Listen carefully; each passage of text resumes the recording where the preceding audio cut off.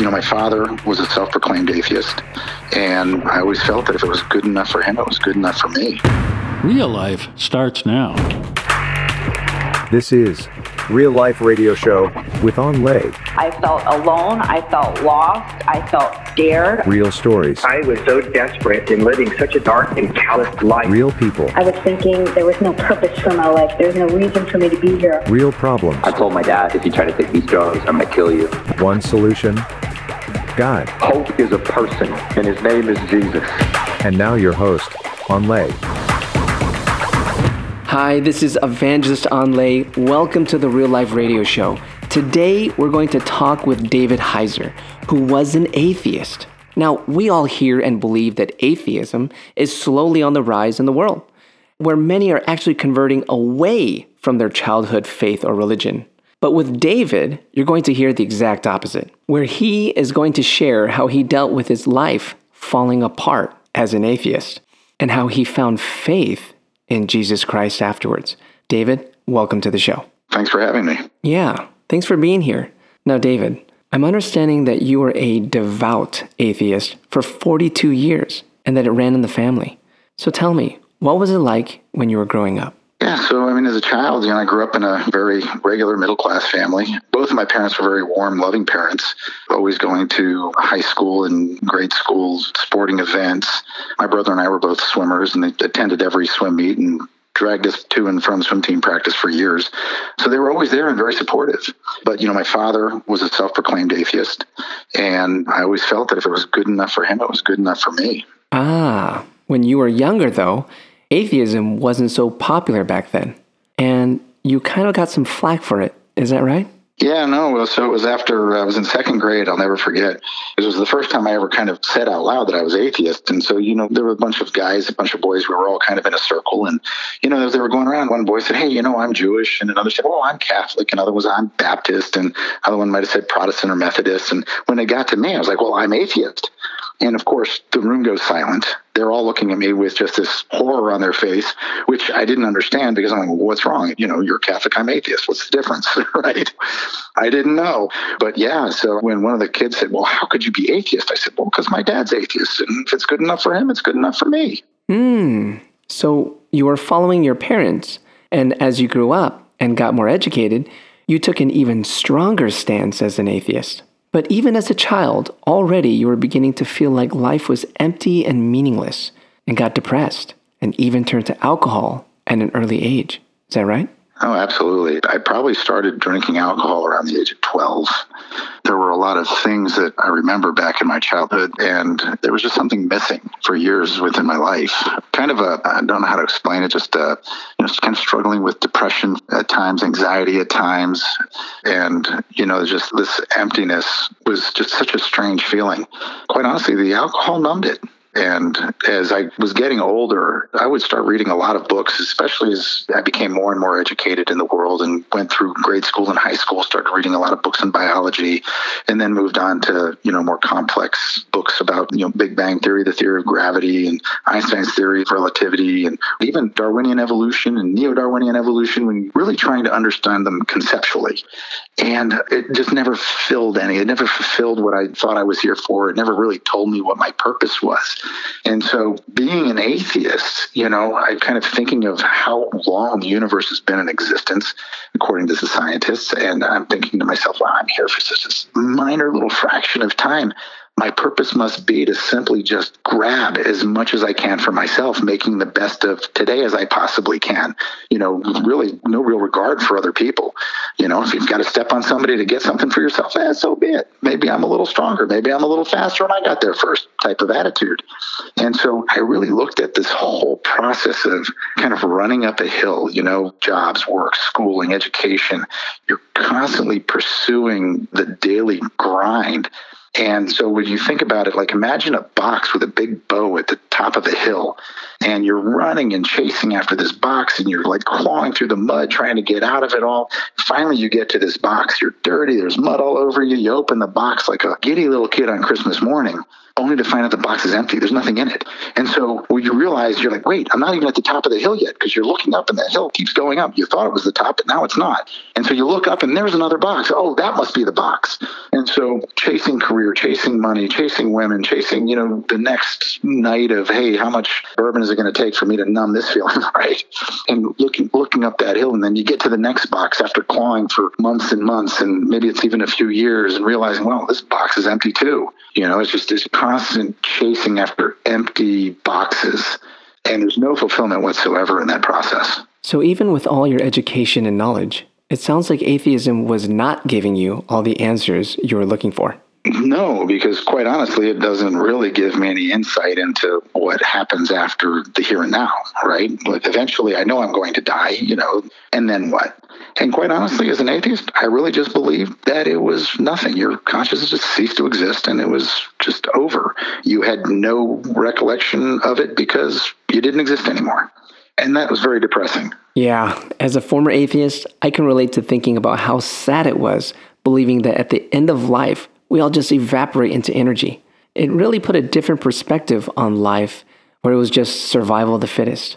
Now, atheism, it can be intellectually stimulating, but it doesn't answer the harder, deeper questions in life. And I guess those questions came up when your life was really falling apart, as you found yourself in a very difficult marriage that ended in a painful divorce that really cost you. Yeah, from a financial standpoint, the divorce cost me everything. It really started in that last 5 years of marriage. It was just very abusive. I was constantly being screamed at. I would drive into my driveway at times, and I realized I was gripping my steering wheel so hard that my knuckles were white because I had no idea what I was walking into. And so there were nights where I just put the car in reverse and went to Starbucks and just had coffee and got back on my computer and just went back to work, thinking I'll be home later. Maybe everyone will be at bed. But when I finally got to a point where I thought it was really impacting my children and their well-being, I was like, I've got to go. And so I did. And the battle between the two of us, it was like we just were tearing each other apart, even to the point where she was accusing me falsely of molesting my children. I was dealing with sheriff's department and DCF officers coming to my house on a weekly basis, getting to a point where they were coming over so many times, I knew what coffee they liked, and they have to take pictures of the apartment. It was a very invasive, extremely expensive. I was hiring all kinds of professionals, family psychology and child psychology, just to try to get us and the family through this whole thing. I mean, the expenses were astronomical. And so in the midst of all of this, I'm diagnosed with cancer, a very rare cancer, one that doesn't have any chemotherapy treatments for it. Basically, it's a surgical extraction and radiation. Gosh, that is so hard. Life can really overwhelm a person all at the same time. So David, I want to have you back on our next show to hear how you got through all that hardship and how you found faith. We're looking forward to having you on our next show. Thanks so much, David. Thank you. Let's talk after the short break. Real Life is made possible this week with the help of On Fire Merchant Services and our Awakening the Nation's monthly giving partners. If you own your own business taking Visa and MasterCard, call and get a quote from On Fire Merchant Services. On Fire Merchant Services is on fire to serve you. Look them up at onfiremerchantservices.com or call them at 877-333-6682. That's onfiremerchantservices.com or 877-333-6682. Real Life Radio is a ministry of Awakening the Nations, a 501c3 nonprofit organization that depends on your donations. If you would like to find out more about Awakening the Nations or make a tax-deductible donation, please visit our website at awakeningthenations.com or call us at 877-480-4477. That's awakeningthenations.com or 877-480-4477. More Real Life starts now. Welcome back, and let's go ahead and dive deeper here because what a story. It's not every day that you hear someone who was raised in an atheist family and, lives their life as a devout atheist and then becomes a Christian. And what really stood out to me and what I really identified with was this picture that he gave about always running up this hill and chasing box after box, and every box that he opened never fulfilled him. It was like an empty box. And how easy it is for all of us as we pursue the things of life and we pursue that career, we pursue that achievement, we pursue that next thing, and it's just empty. It's not enough. And that's the thing about atheism. It doesn't really provide the answers. Yes, there's that freedom, right? I can just do whatever I want. There's just survival of the fittest, and I'm just going to be the fittest. And that's how I felt when I was younger. And the way I responded to pain in life is that, hey, I just need to get tougher. When something bad happens, I need to get tougher. Or when I fail at something, and I don't get that, I just need to get better. And then when I get that thing, then I'll be happy. When I finally achieve that hill, I finally achieve that one thing, then I'll be happy. And boy, that is such a lie. Because the more we achieve and the more we scale up that proverbial hill, we say, we realize how empty life is. That's what really stood out to me when David Heizer was talking about how he got into all that neo-Darwinian evolution and he was understanding all of it, but he still felt so unfulfilled. How many of us can really identify with that? Where are you with all that? Yes, we can educate ourselves and we can feel that freedom to just be like, yeah, life without God. And, meaning, well, you just create your own meaning. But what does that mean anyway? If your life, you have to just conjure up and make everything up, and then when you die, it's just gone because you're no longer there to prop it up.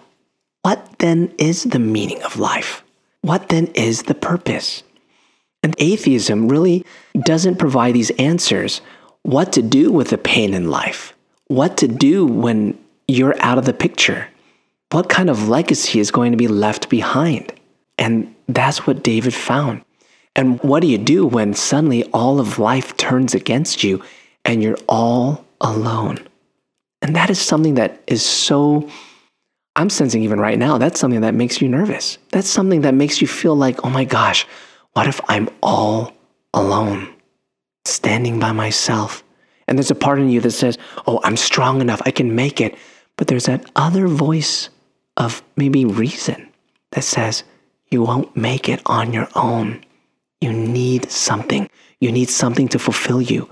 My friend, I know what that is. It is the Lord Jesus Christ. And yes, it sounds crazy, but He is the answer. I found in my life, I know David's found in his life, that all that meaninglessness and that prop yourself up is completely empty. So Lord Jesus, I'm praying for my friend. I'm praying for the one who's saying, I'm trying to do this, but I don't even know why I'm doing what I'm doing. Lord Jesus, I give my life to you. The Bible says that there's a way that seems right to a man, but its end is the way of death. Lord God, help us to find the right way in you. Like it says in Proverbs 14:12, let us not follow what we think is right, but let us follow you. In Jesus' mighty name. Well, I pray you were blessed by this show, and I know that your life was touched. Did you know we have a Facebook page? Just search for Real Life Radio Show on Facebook and find out more about Real Life Radio guests, schedules, and events. That's Real Life Radio Show. See you next time.